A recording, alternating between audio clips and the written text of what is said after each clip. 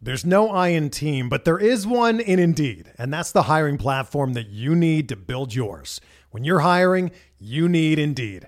Instead of spending hours on multiple job sites searching for candidates with the right skills, Indeed's a powerful hiring platform that can help you do it all. One of the things I love about Indeed is that it makes hiring all in one place so easy because Indeed does the hard work for you.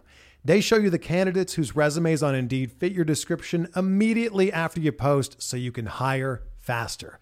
Join more than 3 million businesses worldwide that use Indeed to hire great talent fast. Start hiring now with a $75 sponsored job credit to upgrade your job post at Indeed.com/Blue Wire Sports. Offer good for a limited time. Claim your $75 credit now at Indeed.com/Blue Wire Sports. That's Indeed.com/Blue Wire Sports, and support the show by saying that you heard it on this podcast. Indeed.com/Blue Wire Sports. Terms and conditions apply. Need to hire? You need Indeed.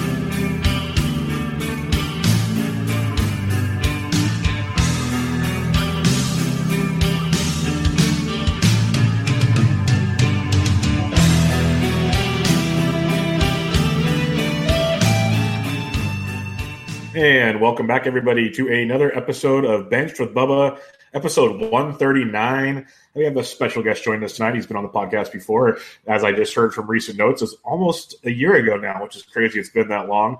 But you can find his work over on Razzball and the Ditka Sausage and Fantasy Sports podcast. He's on Twitter at DonkeyTeeth87. My friend DonkeyTeeth, how you doing? Hey, Bubba. How you been? Good. Yeah, you know what? I'm repping my Ditka shirt. RotoWare just made this Ditka sausage pod shirt. And outstanding. His mustache is a sausage, so I thought I'd show that off on the show. But yeah, doing pretty well. We're getting into the position profiles over there on our podcast at Razzball as well. So we just got done with catchers. You were apologizing for having me on for second base, but yeah, this is a big upgrade from the catcher podcast. Yeah, I did catchers a couple of weeks ago, and that was rough. Luckily, there was a lot of signings that took place we could talk about in trades that kind of took the time on the podcast. But yeah, since we last talked, you moved over to Razzball, and I really like Rudy and Gray and those guys over there. A lot of good dudes over there at Razzball. So how's the whole Razzball thing going for you?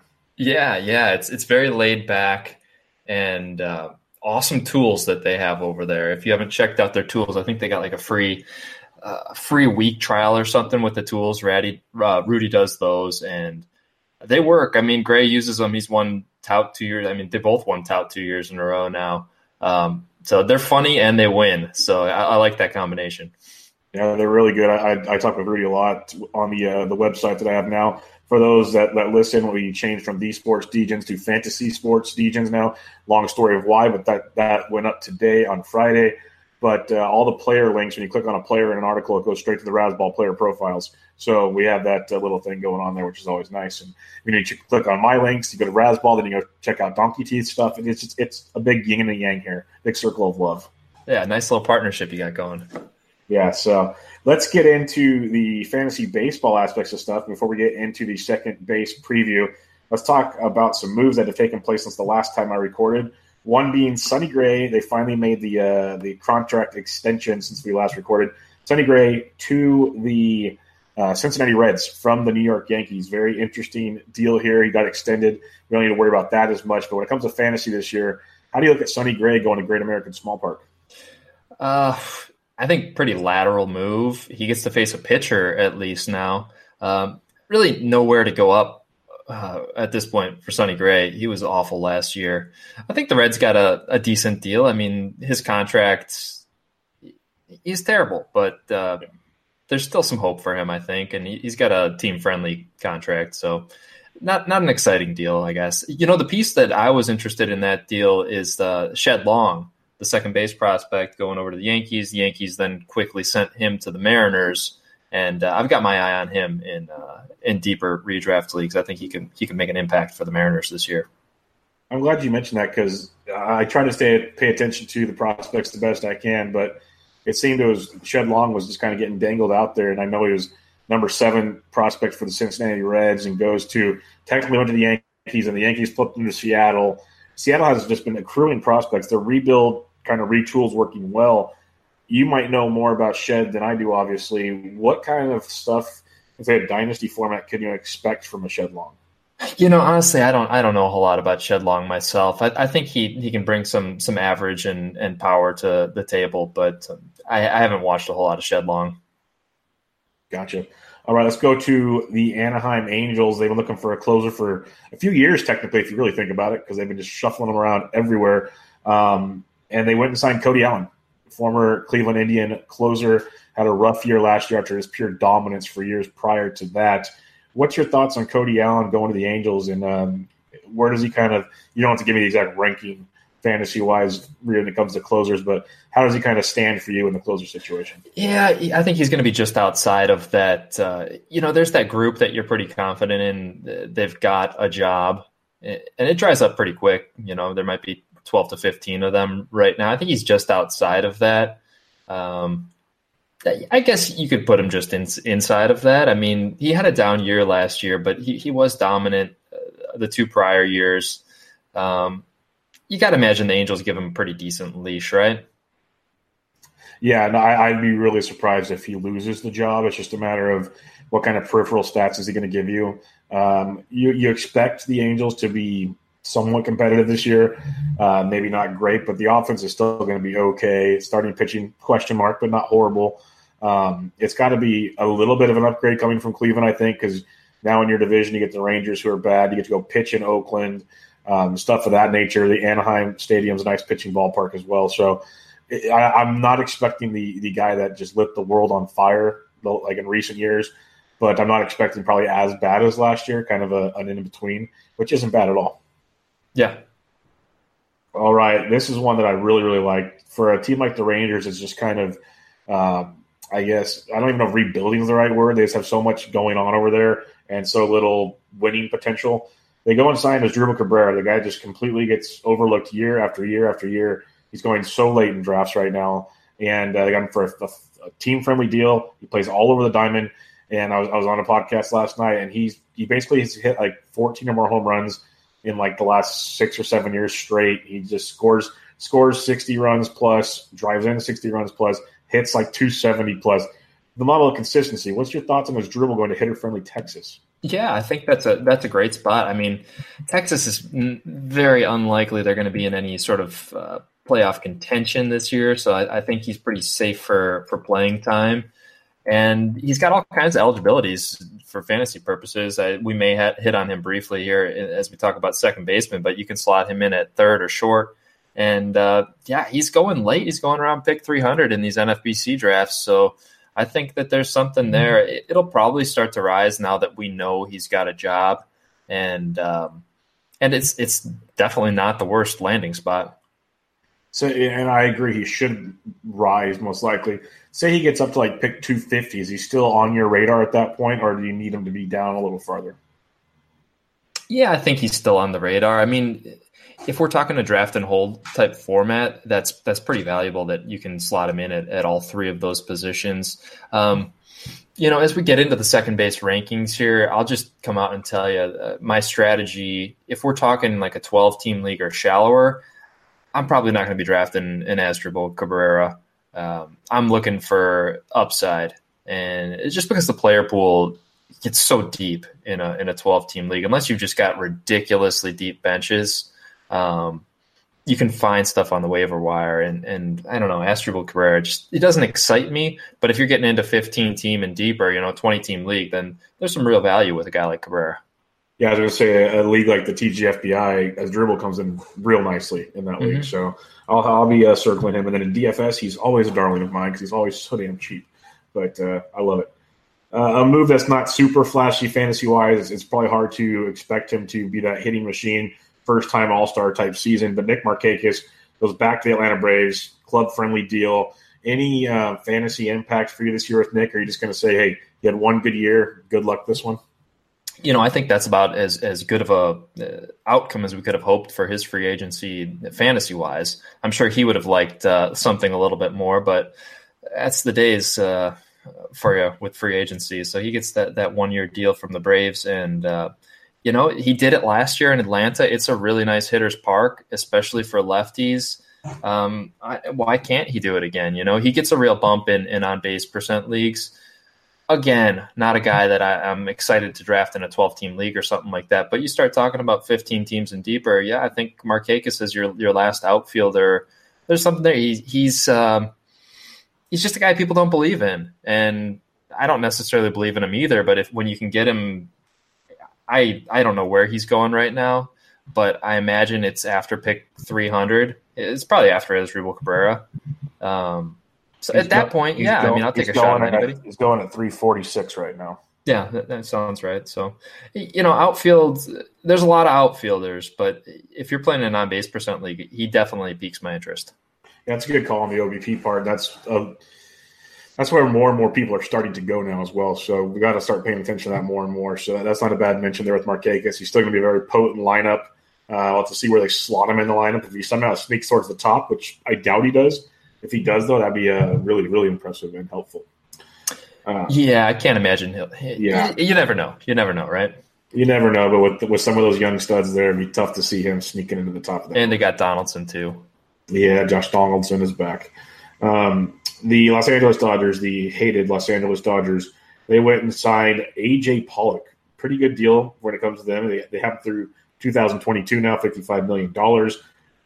Pollock's always been the guy, the but what if guy. What's your thoughts on A.J. Pollock going to the Dodgers? Yeah, I think that's a great landing spot for him. And man, he was awesome the first month last year, maybe even 6 weeks. He was putting up like first-round value. I owned him in TGFBI, actually, and I was pretty happy with – I think I got him in the third or fourth round, something like that. I was pretty happy with myself. And then, of course, he does the A.J. Pollock and gets hurt. That's pretty much always the concern with him is injury. We can't rely on him to be healthy for a full season. But I think while he plays, he's going to put up the numbers. And he's kind of a guy where you got to look at your format and see if you can handle having a guy that you know is going to miss probably 25% to 35% of the season out of the gates. Because if you can, you're getting good value on him in the draft. I mean, he's going, from what I've seen, anywhere between 100 and 150 in drafts. And he's a guy that at any given time could put up, top 20 value. So, yeah, he's got my interest, and that's a great lineup to be a part of. Yeah, I've always been a big fan of A.J. Pollock. I usually end up getting sucked into A.J. Pollock every year, and then the injury happens, like you're saying. It's just like, God, what could have been? Because the talent's there. He's got pretty decent speed, the power. Like you said, that great lineup he's going to be in. There's a lot to like there with A.J. Pollock. I hate the fact he's going on the rival Dodgers, but it is what it is. Last signing we'll talk about just took place earlier today, and they might still be finalizing it, but the Oakland A's are bringing in Marco Estrada. Kind of a sneaky deal here. I don't hate it for the fact that Estrada, the extreme fly ball pitcher, comes to a pitcher-friendly ballpark. What's your thoughts on Marco Estrada? Is he still kind of, don't touch him, or are you going to hope that, a lot of the pitcher whisperers swear this guy's going to be really good someday? yeah, they've been saying that for 10 years. I mean, he has his stretches, and Oakland, they make some savvy signings. It's a good pitcher's park. So I'll say the same thing that I've said about the first couple guys that we talked about. Like, he's not the kind that's going to interest me in a 12-team league, even a 15-team league. He's a streamer for me. But you start getting deeper than that. You start talking about draft and hold type leagues where you need pitching depth. Yeah, I mean, he's probably a matchups play for me. He's not somebody that I'm going to be excited about for fantasy. But there's going to be stretches where, he goes on a month run probably, and you're happy you got him. Yeah, definitely. He's going like pick 740 right now. So AKA not getting drafted very often. Yeah. But he is a good guy. Like you said, he's a streamable guy. He's a 2-start pitcher and both starts are in Oakland, and say he gets the Rangers or the Mariners or something, and the Royals come to town or whatever, that's a solid matchup there. You got to kind of think some of his numbers might have been inflated to pitching in Toronto, which is a very hitter-friendly ballpark. He's facing the Red Sox, the Yankees, all these teams just bombing away on him year after year. So it might be really interesting to see how he transitions. Like maybe instead of the 5.5 ERA you saw last year, maybe you get 4.5. And still, that's not ideal. But if you can stream them and get those good starts, there is something there. And like you said, the A's find a way to, Mike Fiers came in last year and all of a sudden looked like a Cy Young candidate at times. So they find ways to tweak guys and make it work. I'm not saying draft him like you were saying, don't draft him, but I definitely keep him on the radar. I think he's someone that it wouldn't shock me by season's end if he's like a top 150 fantasy starter, which isn't ideal, but that's a guy that's usable on a roster by season's end. So. Yeah, and he, change of scenery. He could be one of those guys that just needed a change of scenery. I mean, I don't know how many years he's been up there in Toronto, but it seems like it's been forever. Yeah, I got it right here. He started in the Brewers, and then he went to Toronto in 2015. But it's only 3 years. Yeah, 3 years up there. But like all the projection sites, they have him about a little over 5 ERA, which is better than what he's been doing there in Toronto. It'll be interesting to see how it goes. I think the projections will change because these are kind of dictating him in Toronto, not so much in Oakland. All right, let's get into this second base preview. It's an interesting position. It's, we mentioned how bad catchers can be. First base is kind of wonky compared to years past. We got the second base position. It's got some talent that depends on what you're looking for at the position. And we'll kick it off with we're going to go with top 10 according to NFBC, not what our rankings might be, but Javi Baez coming off that monster season last year, and then you have all the messed up swing skills that everyone wants to keep pointing at left and right. What's your take on Javi Baez this year? Are you buying into Javi Baez? Are you staying away from Javi Baez? Is he the next Vlad Sr. that just swings at everything and it works? Yeah, I'm buying into Baez. I mean, I believe it until he doesn't do it, He keeps hitting for average. Nobody thinks he can do it, though, with the way he chases those pitches outside and the high K rate. He strike out 26% or something last year. He had 34 home runs, 21 steals. He's shown that he doesn't really need to walk to do it. He's got an incredible swing, and oh, by the way, he's eligible at pretty much everywhere in the infield, second, third, short. So another guy in these draft and hold type leagues that gets a huge boost, and I think he's a slam dunk first rounder in those type of formats. And even in your your standard redraft format, I think he's a top 15 player for me. So he's easily the number one second baseman. I've got him in his own tier ahead of Jose Altuve myself. You like Baez that much? Interesting. I don't hate it at all. I think it's one of those players that you're either in on or you're not type guys based on what you want to see. I love the spirit he brings to the field. I love the talent. I think he's still going to be very, very good. I just don't know if he's into the first round good for me. But maybe you'll win the championship this year and I won't because of things like that. You know what? I'm probably not going to draft him unless I'm at the back end and he falls to the back end of a 15-teamer. There's guys that I'm a Cardinals fan, so have a natural bias. That's like sacrilegious. Yeah, I have a natural bias against Baez, but even I've got to come around after he's done this for 3 straight years. It's like maybe he's not going to be 34-21, 290, but the floor seems pretty darn high for him at this point. I mean, if he does anything less than 27 home runs, 15 steals, and a 270 average, I'd be pretty stunned at this point, wouldn't you? Yeah, no, I agree. The numbers are definitely going to be there. I think my biggest thing is I think he'll do very well if somehow he slips. I'll ever get him because people are going to pay the price. And that's where it gets tricky because, if he goes and does what he did last year, he's worth every bit of that draft spot. I just think there's a little bit of a regression, and that, to me, drops him back compared to other guys I'd rather take up in that position. That's kind of I think I'm on the same page because my general draft strategy this year is to come out of the early rounds with a solid average and speed. And while he had 21 steals and a 290 average last year, I agree there's probably going to be some regression, at least in the average department. Maybe not a whole lot, I don't have his last 3 years numbers here, but hasn't he hit like 270 or better? 270 or better, yeah. And that's the thing is if he's still 270, it's great, but that shift in the average means fewer times on base because he's not walking.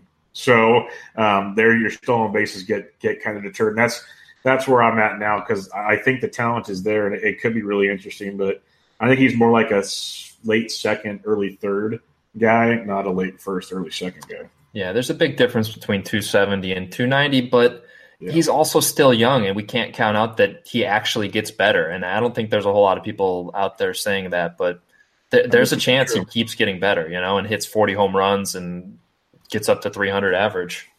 No, it's one of the great debates that's going to keep going on this year. There's the Adalberto Mondesi's and all these other guys. Javi Baez is one of those that there's a lot of, is he just the exception to the rule? Like he's not the guy that the regression comes into play, or is he really just that good? And it's going to be awesome. It's really going to be interesting to see how he develops. But like you said, he's young. He keeps getting better each year. What's to say he can't be as good or better? I completely agree with what you're saying. It's just hard for me to get there. Yeah, I'm with you. All right, the number 2 guy going in NFBC drafts right now, he's going at pick 16 or 17. Jose Altuve. Last year he was going second or third in every draft. Now he's going 17th. He had that big knee issue, had the surgery. Supposed to be good to go for opening day. How do you look at Jose Altuve this year? Do you think the speed comes back? Are you worried about that at all, or are you expecting Altuve to get back to that near MVP type form?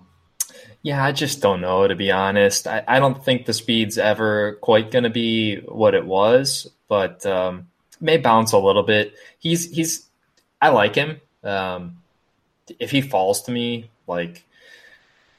he's probably a guy I'm not going to own, to be honest. If he falls to me at the end of the second or early third round in a 15-team league, seems really unlikely. I mean, I've seen him going end of the first round in some drafts pretty solidly in the second. So I think he's just going to be a guy I'm out on because I like other guys more, and I'm just not sure what to expect.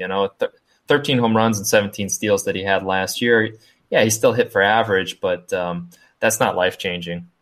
Not when you're taking him early first round. Now you're taking him early second round, and it's still not going to do it for you. Most projection sites have him around 17 to 19 homers, have him around 17 to 20 stolen bases. That's all fine and dandy, and the average is great and all, but there's a lot more you can probably get at that point in the draft. So it is very tough to own Jose Altuve this year. If he bounces back, that's tremendous value. It's going to be hard to get there, though. That's for darn sure. Yeah, I'm okay missing out on it. Yeah. Let's go to Whit Merrifield. This one's interesting to me. He's going around pick 30, 31. Everyone's talking about his teammate Adalberto Mondesi, but Whit Merrifield, there's nothing sexy about him except he continues to be Mr. Consistency over and over again. So late second, early third, and a 15-teamer. How do you look at Whit Merrifield? Because I've never wanted to buy into him, and now I'm starting to look a little harder at him. Yeah, I mean, I just said I want to leave the early rounds with steals and average, and that's exactly what Whit brings. I've got him in the same tier as Altuve. Yeah. Again, I don't see myself drafting him a lot. He's just not shiny enough for me. I want Mondesi, and typically Mondesi and Merrifield, you're going to get one or the other. And I'm buying into Mondesi as being a special talent. He's only 23 years old. I think he's got more power potential than Whit. I think he's got more speed potential. Obviously, he's not going to hit for the same average that Whit does, but so I may be contradicting myself on wanting to leave with the average and steals, but I think the steals upside from Mondesi is just so exciting for me. I can't pass up on that. So that's why I don't end up drafting Whit.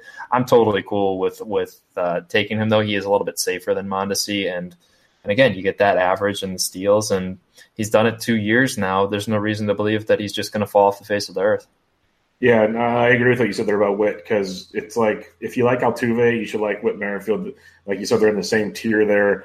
I think I trust Whit more this year. Altuve might have the higher ceiling, but you know what you're getting with Whit. He's not hurt. He's not coming off an injury. I definitely like waiting, 15 picks from Altuve to go get Whit, but it's still very interesting. So at that point in the draft, everywhere you're reading right now, and if you've done any research on your own, you realize the kind of pitching, the way it's going, that second to third round turn, if you want to get one of the big boys, you can't take Whit. You have to take one of the pitchers right there. Otherwise, you're not going to see one of them. So it's kind of going to be interesting come draft day to see how it all shakes out.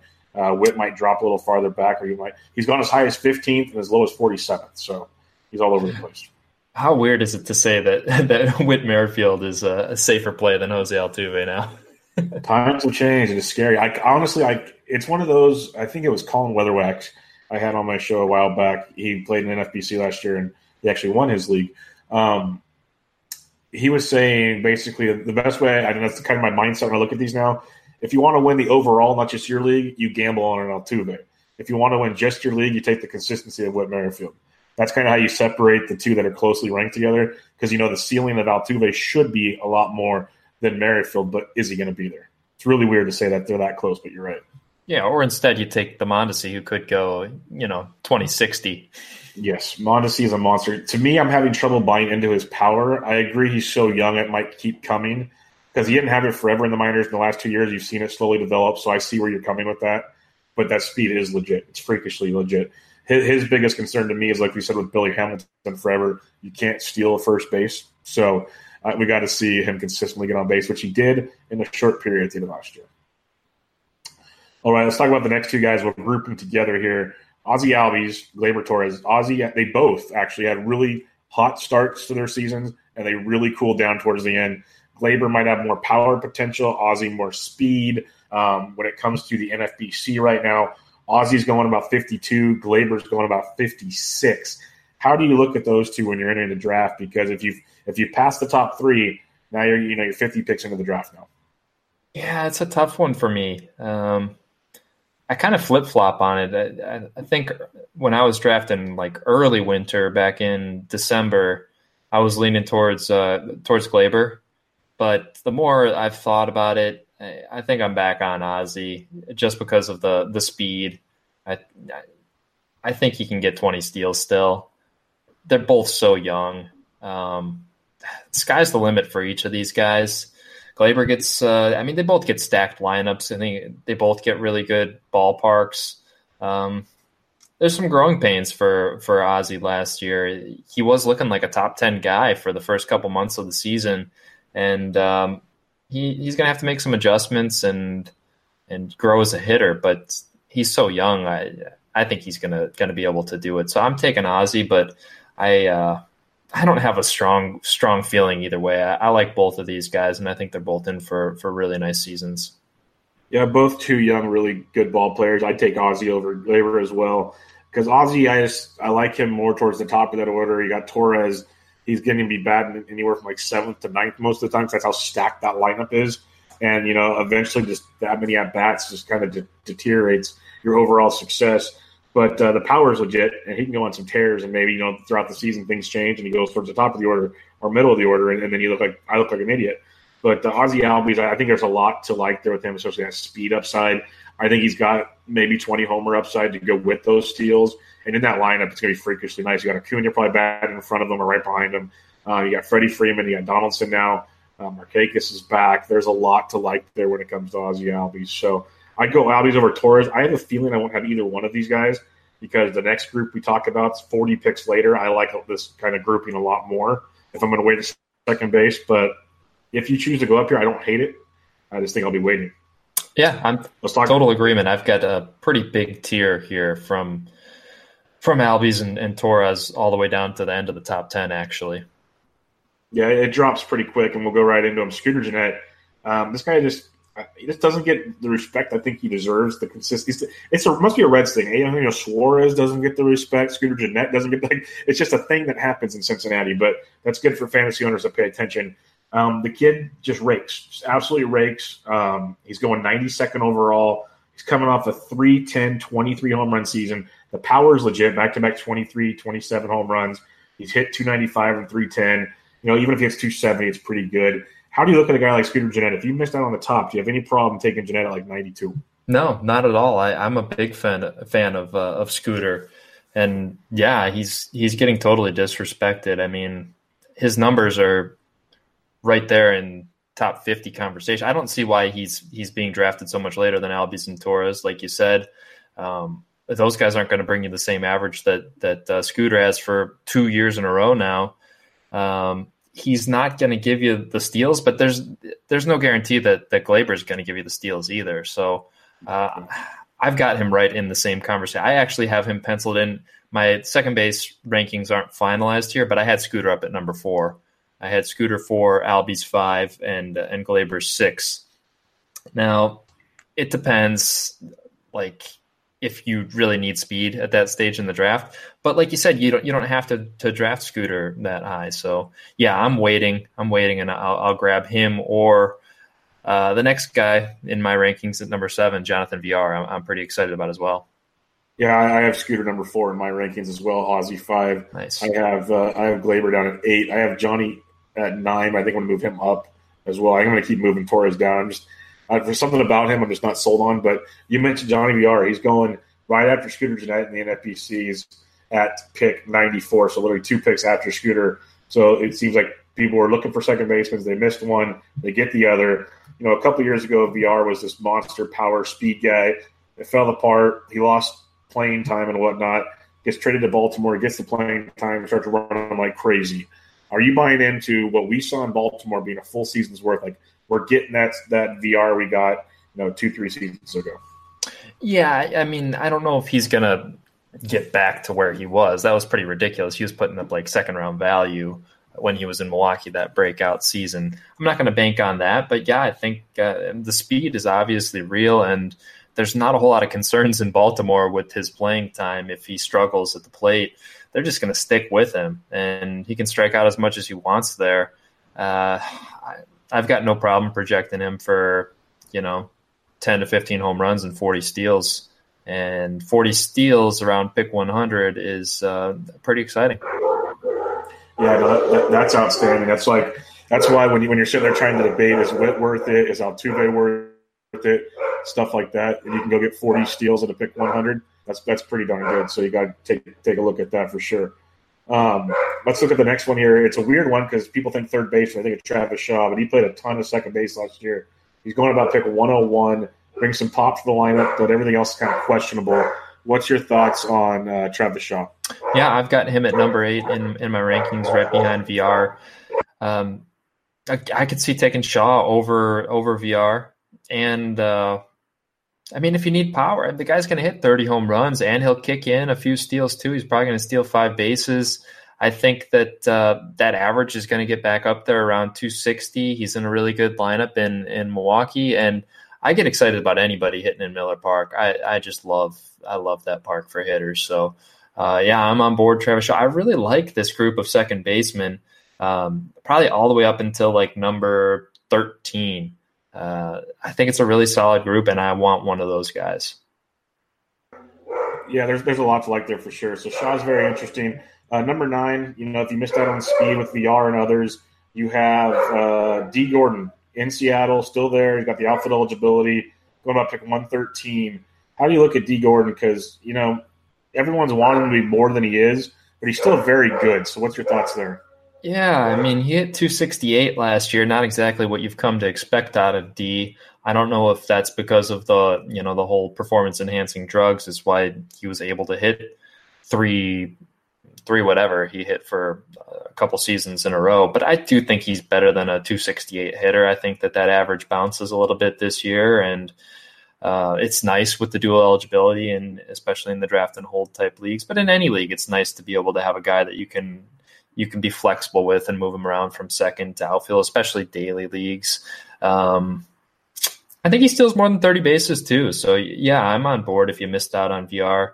I don't think there's a huge gap between them, but I've definitely got VR a little bit ahead. You also get some power from VR. Yeah, I think that's the biggest difference. You're going to get that power surge from VR. He's playing in Baltimore, nice hitter-friendly ballpark. So that's kind of the difference there for me as well. I like that quite a bit. One that's somehow still going 10th overall at second base, pick 115 overall. We've seen that number just skyrocket, which was kind of expected after he went and signed with Colorado. I still think he should be higher than this. I have Daniel Murphy. When I look at my rankings, I have him. He's moved up to like 6th or 7th for me. I think Daniel Murphy in Colorado is scary good. What's your thoughts on Daniel Murphy? Yeah, I've got no problem with that. I've got him at 9 myself between Shaw and D. Gordon, mainly because of injury. He's getting up there in age, and I don't know if we can trust him. But if he is healthy, yeah, he could put up some eye-popping numbers in Colorado. You can mark him down in ink for 300, 310 average probably, and there's he could hit 360 for all we know in Colorado. So yeah, there's plenty to be excited about. There's plenty of upside, and he's the kind of guy that I'm totally willing to gamble on. He was going really late before he signed in Colorado, and I did 3 NFBC drafts early, and I didn't end up getting any shares, and I was kicking myself. My partner, the Itch, and I were debating him a couple times, and we ended up passing, and now the stock is just skyrocketing. I think he was going like 150, 160 or something like that, and we just couldn't pull it. It may have been even later than that. The latest he has gone is 231. Yeah, that's insane. Whoever did that got some of the best draft value you can find out there right now. Yeah, and I mean, it wasn't unthinkable that he didn't get a starting job, So he went from potentially being like a bench bat to the best possible scenario overnight. Yeah, no, it was the best possible scenario. Might be an understatement. I absolutely love him there. Probably playing at first base too, so he gets that eligibility, plus less likely to get hurt playing second. There's a lot to like there. Daniel Murphy. Yeah, that's kind of why I bumped him up pretty good. All right, there's the top 10. You've already mentioned you have more that you like here. There's a lot to like here, so we'll kind of just go back and forth here from 11 through 20. You can give one that you like. I'll give one I like. And we can give we'll give 3 each here before we drop down to sleeper. So who's one of the guys after the top 10 that you got your eye on? So you know what? I'm going to throw 2 at you because I originally had Moncada jotted down. He's going off the board at 157. I ended up slotting him in at, I think, number 13 in my rankings. And then I start looking at Odor closer, and he's going at 127, so only 30 picks higher. I think I like Odor more. I feel like what Odor is right now is what we're hoping Moncada becomes. Maybe there's a little bit more power upside with Moncada, but I'll start with Moncada. He's the easy choice I'm looking for upside. If we're talking 12-team leagues, this is about the end of the road, these next couple of guys as far as upside. If you want to go with one of the boring guys and just get your stats out of your second base or middle infield slot, that's fine too. But my approach in a shallower league like that is just go all out for upside. So Moncada is the easy choice with his elite prospect pedigree. He's got that mix of power and speed. He absolutely crushes the ball. Last year he had a 44.1% hard hit rate and 90.6 mile per hour average exit velocity. And, the big thing on him is he chases too much. He's got a 33.4% K rate last year. That's just insanely high. Even our guy Odor never struck out that much. I think Odor may have topped out at like 26 or 27% K rate. So that's the big wart on Moncada. If he can cut down on those Ks and maybe lower that launch angle of his a little bit, he had a 15-degree launch angle last year. I think we could see a big coming out party for him in 2019. Nobody's really got higher upside than Moncada in all of second base land. So he's the ideal 12-team play for me. Then Odor, I know I'm stealing 2 of them here, but I feel like they go together. Like I said, I think Odor is basically already what Moncada could become. He's already hit, people forget, he hit 18 home runs last year. He's already had back-to-back 30 home run seasons, and he's only 24 years old. He's only got 1 more year on Moncada, so they both can continue to get better. Big strides for Odor last year. He improved his walk rate from about 5% to 8%, and he actually did just what I was talking about with Moncada. He lowered that launch angle from 15 degrees to just under 12 degrees, and I'm looking for Odor to get back in that 30 home run range, maybe high 20s. And he's kicked in double-digit steals each of the last 3 years. He had 12 last year, but I think he had 14 and 15 the 2 years before that.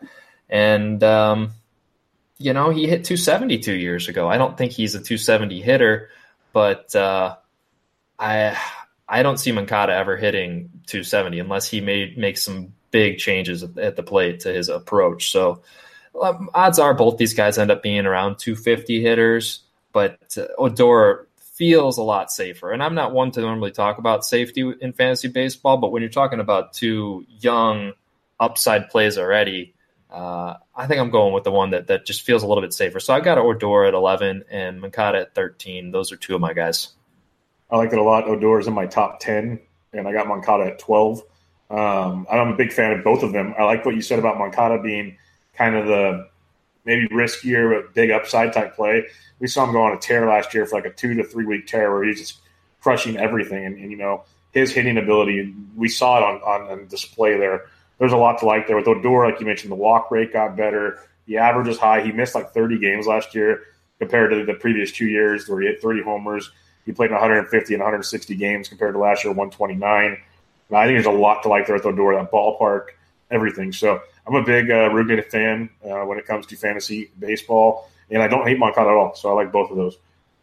One I'll mention here is Robinson Cano, going about pick 127 right after Rugen Odor. If you want a little more consistency but still get 20-plus home run upside and a pretty solid average run producer in the middle of the new Mets lineup that is going to be pretty potent compared to years past, I got no problem putting Robinson Cano out there.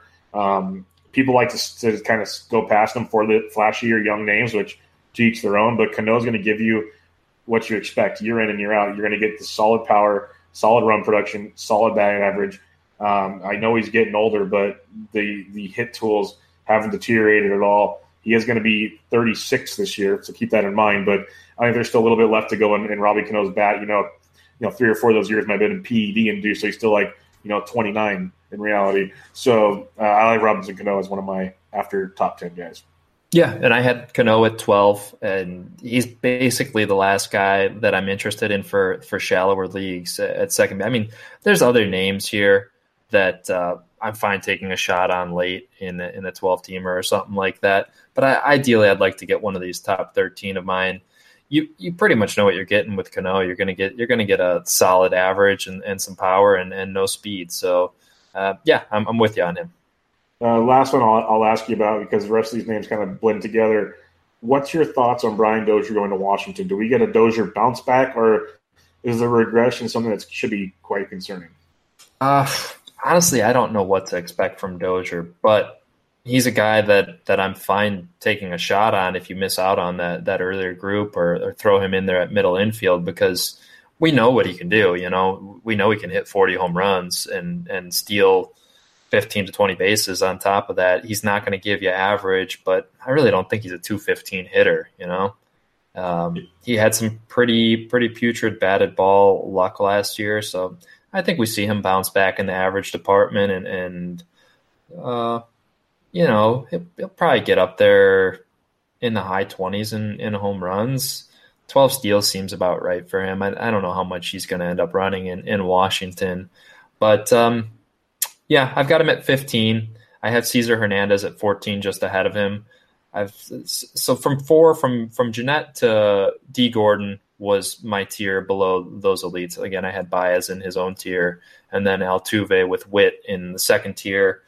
The rest of the top 10 in a third tier. Then I got Odor, Cano, and Moncada in a fourth tier. And then the next tier, I'm okay with these guys. You got Cesar Hernandez and Dozier. I'm fine with them. Not excited, but what do you think? You think that Dozier's going to have a big bounce back? I think it's going to be a bounce back, because it's hard to be as bad as he was last year. Right. That's one thing I'll say for sure. I do like the move to Washington. It's a little more hitter-friendly than people give it credit for. He's going to be healthy this year. I think he was pretty beat up last year. And then offense is still really good there. Even though Harper's gone, there's still a really, really good lineup that he's going to be a part of. So, I think he's got 20-plus homer upside, 10-plus stolen bases.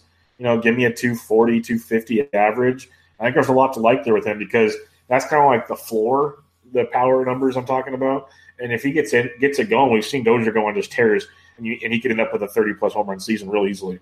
So I do like him bouncing back. I have him and Cesar Hernandez back and back, just like you have. I think he's one, if you missed out, or if you need a middle infield option, I don't hate it at all. It's like, we mentioned how Altuve was going second last year, and now he's going second round. Brian Dozier was going like early third, late, somewhere in the third round last year, and now you're getting him way back in the draft. So I don't mind taking the risk on him at all. Yeah, I had a couple other names here in the 10 to 20 or the 11 to 20 range going off the board. Just briefly, Ketel Marte, word is that he's going to be playing in center field now. So you get that added bonus of shortstop and outfield with Marte. I don't know that there's a ton of upside. I always thought he was going to steal a little bit more and hit for a better average. I was pretty excited about him when he came up with Seattle and more or less tore the cover off the ball. But he hasn't quite panned out to be what I expected. He did have some really nice hot stretches last year. One that I remember during the summer, he ended up hitting 14 home runs with 6 steals. So yeah, I'm not expecting a guy that hits 20 home runs and steals more than maybe 10 bases. I think that's kind of his upside, but that's got a place if you're talking 15-team league. And even in a deeper 12-teamer where you got deep benches and stuff, I think there's some value there. And then the other name that I found interesting is Joey Wendell of the Rays. He's going off the board at 206. Ketel was going off the board at 229, by the way.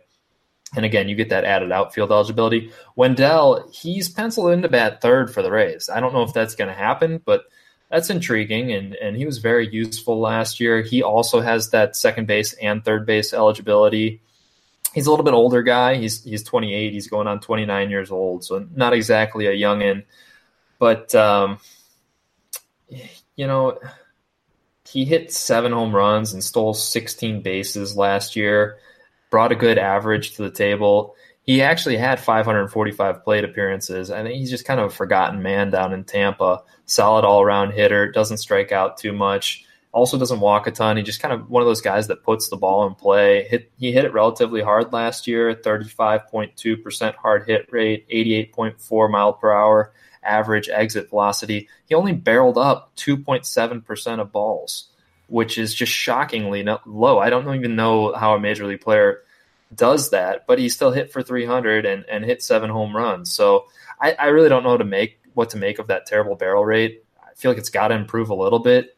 I'm not sure that he is a 300 hitter. Maybe he got a bit lucky last year, but 270 seems like a fair expectation. And I think he can hit the 10 home runs and steal 15 bases. That's pretty solid in a 15-team league, middle infielder type play. And he's going after pick 200. So not a guy I'm excited about again, but this is a group where there's some utility depending on your league.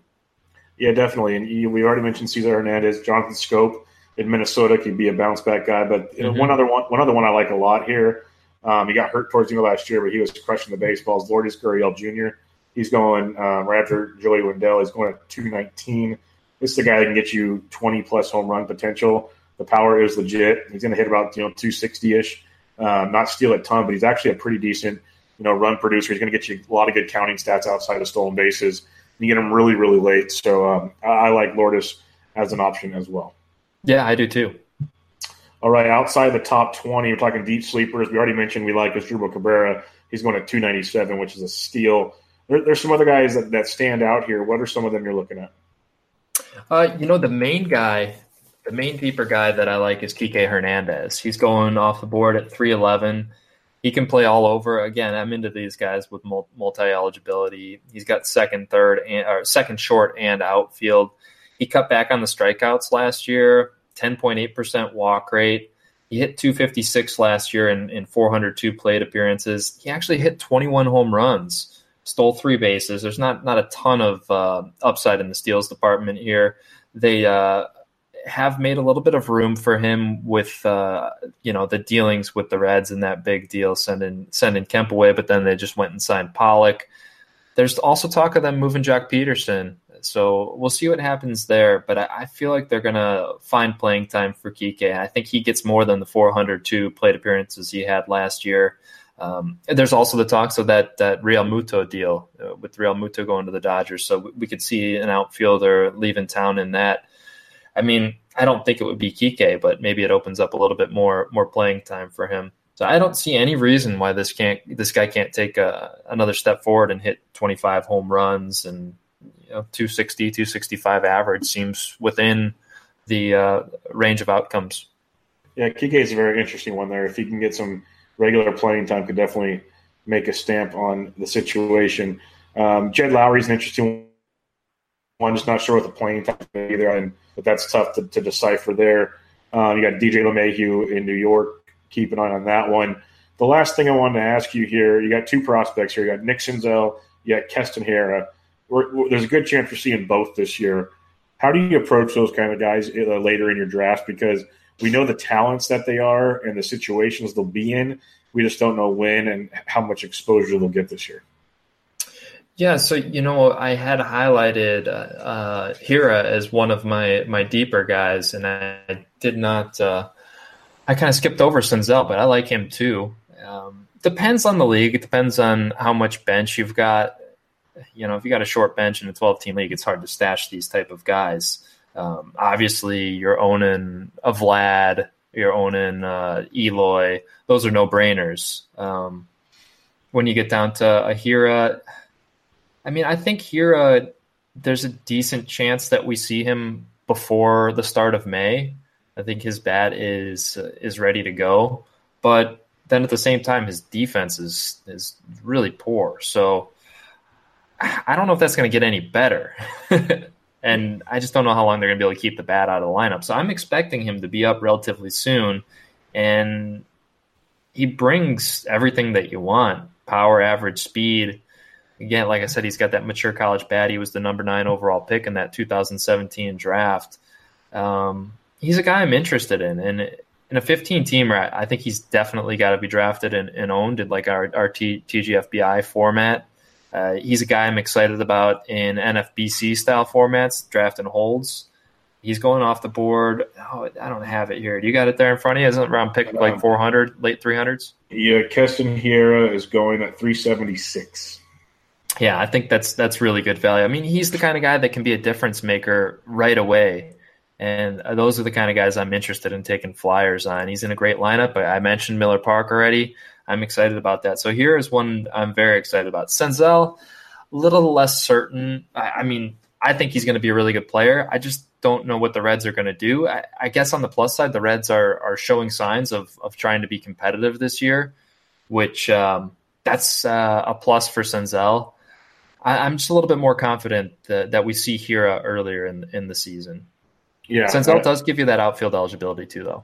Yeah, I agree. Hira is the one I want to get. I think there's a reason they didn't bring a scope back. There's a reason, Shaw's going to go back to third. That they want, like, if he has a good spring, I can see him coming up real early. They might play the stupid, game of getting his eligibility for a couple weeks or whatever. At the same time, I wouldn't be shocked if they bring him up and he rocks and rolls. Yeah, Senzel, there's still so many pieces in the way.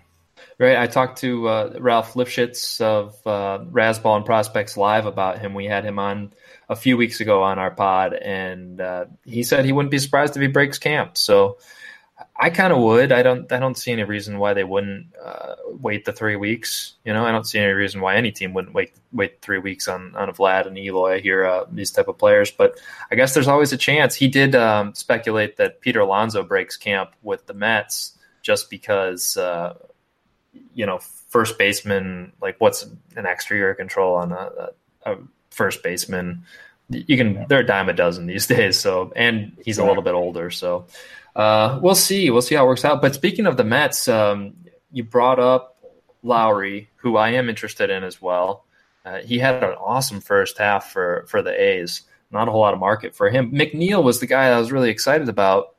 And I'm sad now just because of all these moves they've made, trading for Cano, signing Lowry. We got they traded for J.D. Davis. A lot of competition for McNeil. We got Alonso. There's just a lot of mouths to feed in the Mets organization. It's crowded. I don't know if they're going to be able to find the playing time for him, but he really hit well. There's talks of him moving to the outfield, so I've still got hope for McNeil. He was another one of my deeper names. He's got a little power. He's got some speed, but he can really get on base. And he's got mature approach at the plate. So I really think that they're going to find a way to get him in the lineup. Right now, it's not looking great, though. So it may just be a really good time to buy. Yeah, it'd be that super utility type. Then the next thing you know, there's like a Chris Taylor with the Dodgers playing 4 positions 4 to 5 days a week and still getting you 350, 400 at-bats a season playing middle infield for your roster. Not the end of the world. You can work around that because when it comes to McNeil, we think those will be quality 400 at-bats, not just a wasted 400 at-bats. So right. That's pretty good. One last guy I'll mention, since we've mentioned a few of these, is Nico Goodrum of Detroit. He's hitting in the middle of that order. He does have a little bit of pop. A lot of people don't know about him because he's on Detroit. Like, he's just that kind of lost guy out there. But someone to keep an eye on. First base, second base eligible. Like I said, middle of that order. Not a great order, but still. Miggy's there. Castellanos is there. There's a couple little weapons left. And there's no one to stop him from getting on and doing his thing. So I think he's another late round guy you can go take a look at. He's going around pick 305 right now. Yeah, good call on Nico. I had him jotted down as well. It's hard to pick from these guys because there's a lot of interesting names, but the upside is limited with a lot of these guys. Like you're not looking at a lot of superstar potential at the back end here with second base, other than those prospects that we just talked about. I did have another prospect jotted down, the kid out in San Diego, Luis Urias. He could break camp. That they've got him penciled in on roster resources. They're starting shortstop. What's that? I think roster resource has him leading off for him to start the year right now. Yeah, I think he may have been second. I can't remember. I did look at it earlier today. Didn't he come up towards the end of last year? He did. He had 48 at bats in that cup of coffee last year. So I don't know. They may want to hold off a little bit, but as of now, they don't have a lot of other. I did read some speculation. It must have been back in November or something that they were interested in bringing Yangervis Solarte back because he got I don't know if he got waived or something by the Blue Jays. So I wouldn't be surprised if that happens and they send Urias down for a little bit more seasoning. But if that doesn't happen, I mean, he's going pretty late in drafts as well. You probably got the numbers there. What is it? Urias is going. I just saw him right here. I scrolled down too far. He's going 361, 362. He's gone as low as 434. See, I'd rather take a shot on Hira. Hira's got the upside. That's what I'm thinking. Urias, he can provide great average. We know that. He's hit for average every stop of the way, but he really doesn't have that same power and speed potential as Hira does, or Senzel for that matter.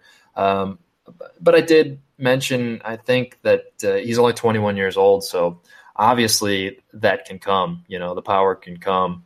And we've seen prospects have those unexpected power explosions when they get to the majors. So I think he's worth a shot if you need a middle infield play. Definitely a name to keep an eye on. But, yeah, I think Hira is the one that I'm most interested in late.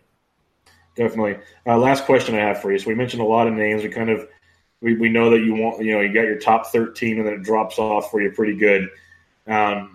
If you had to pick one, and you could say Javi Baez if you want, but just like in a real setup in your mind when you're drafting, who do you think you're going to be leaving drafts with? If I have to choose one, I will say Jonathan VR. Yeah, I like that. I want those steals. And around pick 100 to get 40-plus steals is tremendous. Mm-hmm. So, and it feels like his floor is 30. Like I have a hard time seeing this guy steal less than 30 bases. Because the best part about being in Baltimore is they're just going to let him run. Why are they not going to let him run? Right. I know it's a new manager, so maybe he's got a different philosophy, but he's also a new manager that might want to keep his job more than 1 year. So you'll let Johnny VR run. Yeah. So, I wanted to circle back around to Shed Long because I brought him up and then didn't add anything to the conversation about him. But at AA last year, he hit 12 home runs and stole 19 bases, 261 average. He struck out quite a bit, 23.6% K rate. I don't know. He's going probably pick 600 or something like that in NFBC draft. So this is a totally forgotten guy. And I think that the move to Seattle has really just opened up his future. And just keep him on your radar. There's power and speed there. I like it. You heard it here first from DonkeyTeeth. With that being said, my friend, where can they find you? What do you have coming up over at Rasball? Well, you can find me on Twitter at DonkeyTeeth87, over at Rasball on the Ditka Sausage and Fantasy Sports podcast. Our podcast, we're going through the positional profiles, but Gray and Ralph are doing position profiles too. So we're taking ours in a little different direction, doing a little bit more in-depth player profiles. We're picking a couple guys out from each position. We just did catchers this past week and profiled Jorge Alfaro, and we got pretty deep in him. I like Jorge Alfaro for this season, as far as you can like a catcher. You know what I mean? Yep, I feel you. He's sneaky nice. What else? I got a series of articles that I'm starting to. I don't know how many I'm going to get into, but just ADP comparisons. I compared Rafael Devers to Miguel Andujar in this past one, and I'm really digging Devers for this season. I think we're getting good value on him around pick 150 or something like that. I think he's going to have a breakout season. And I'm going to be writing the top 100 starting pitchers for Razzball on a bi-weekly basis. First one's probably going to come out in February, and then I'll do an update in March, and then every other week during the season. So keep an eye out for that. I think that's about it, Bubba. Awesome, man. Well, I appreciate everybody. Go check him out and all the great work over there at Razzball. The podcast is great. The guys are great, so go check them out. And thanks for joining me once again, my friend. I appreciate it. Hey, thanks for having me on, Bubba. How's that golf tournament going? The golf tournament. I actually haven't paid as close attention as I'd like. Tiger just missed a chip in for birdie. The got his par. Of course, he is furiously pissed. And Adam Scott just drove the green on the short par 4. 322-yard par 4. Yeah, we need more of those. Yeah, I think it's exciting to watch them go. Oh, and one thing I did see is John Rahm on a par 3 kind of sliced his iron shot off the tee, and he threw his club about 30 yards. The highlight of the tournament. Have you played Torrey Pines? I know you're out there, right? I would love to. I'm more towards Monterey than San Diego. We keep talking about doing it because it's really affordable, being a public course and all. I just haven't done it yet. I want to very badly. Yeah, I played there maybe 3 or 4 years ago. They've actually, it was affordable. I think I paid maybe $100 or something like that. And they've got just like you can't make a tee time. So you just show up and sign up for the walk-in list, and then they'll pair you up with somebody. I played with, just 3 other random guys, and it was cool. I didn't think it was like a pristine course or anything like that, but really cool views along the ocean. Yeah, it's beautiful. And this was one of the fun parts about watching it right now. Plus you get a lot of daytime golf, which is always good to watch on TV. So yeah, it's fun. But, well, thanks for having me on, man. I appreciate it. It was fun. Always. We'll do it again sometime. Everybody, this was Bench with Bubba, episode 139 with DonkeyTeeth from Razzball.com. Second base fantasy baseball preview. Catch you guys later.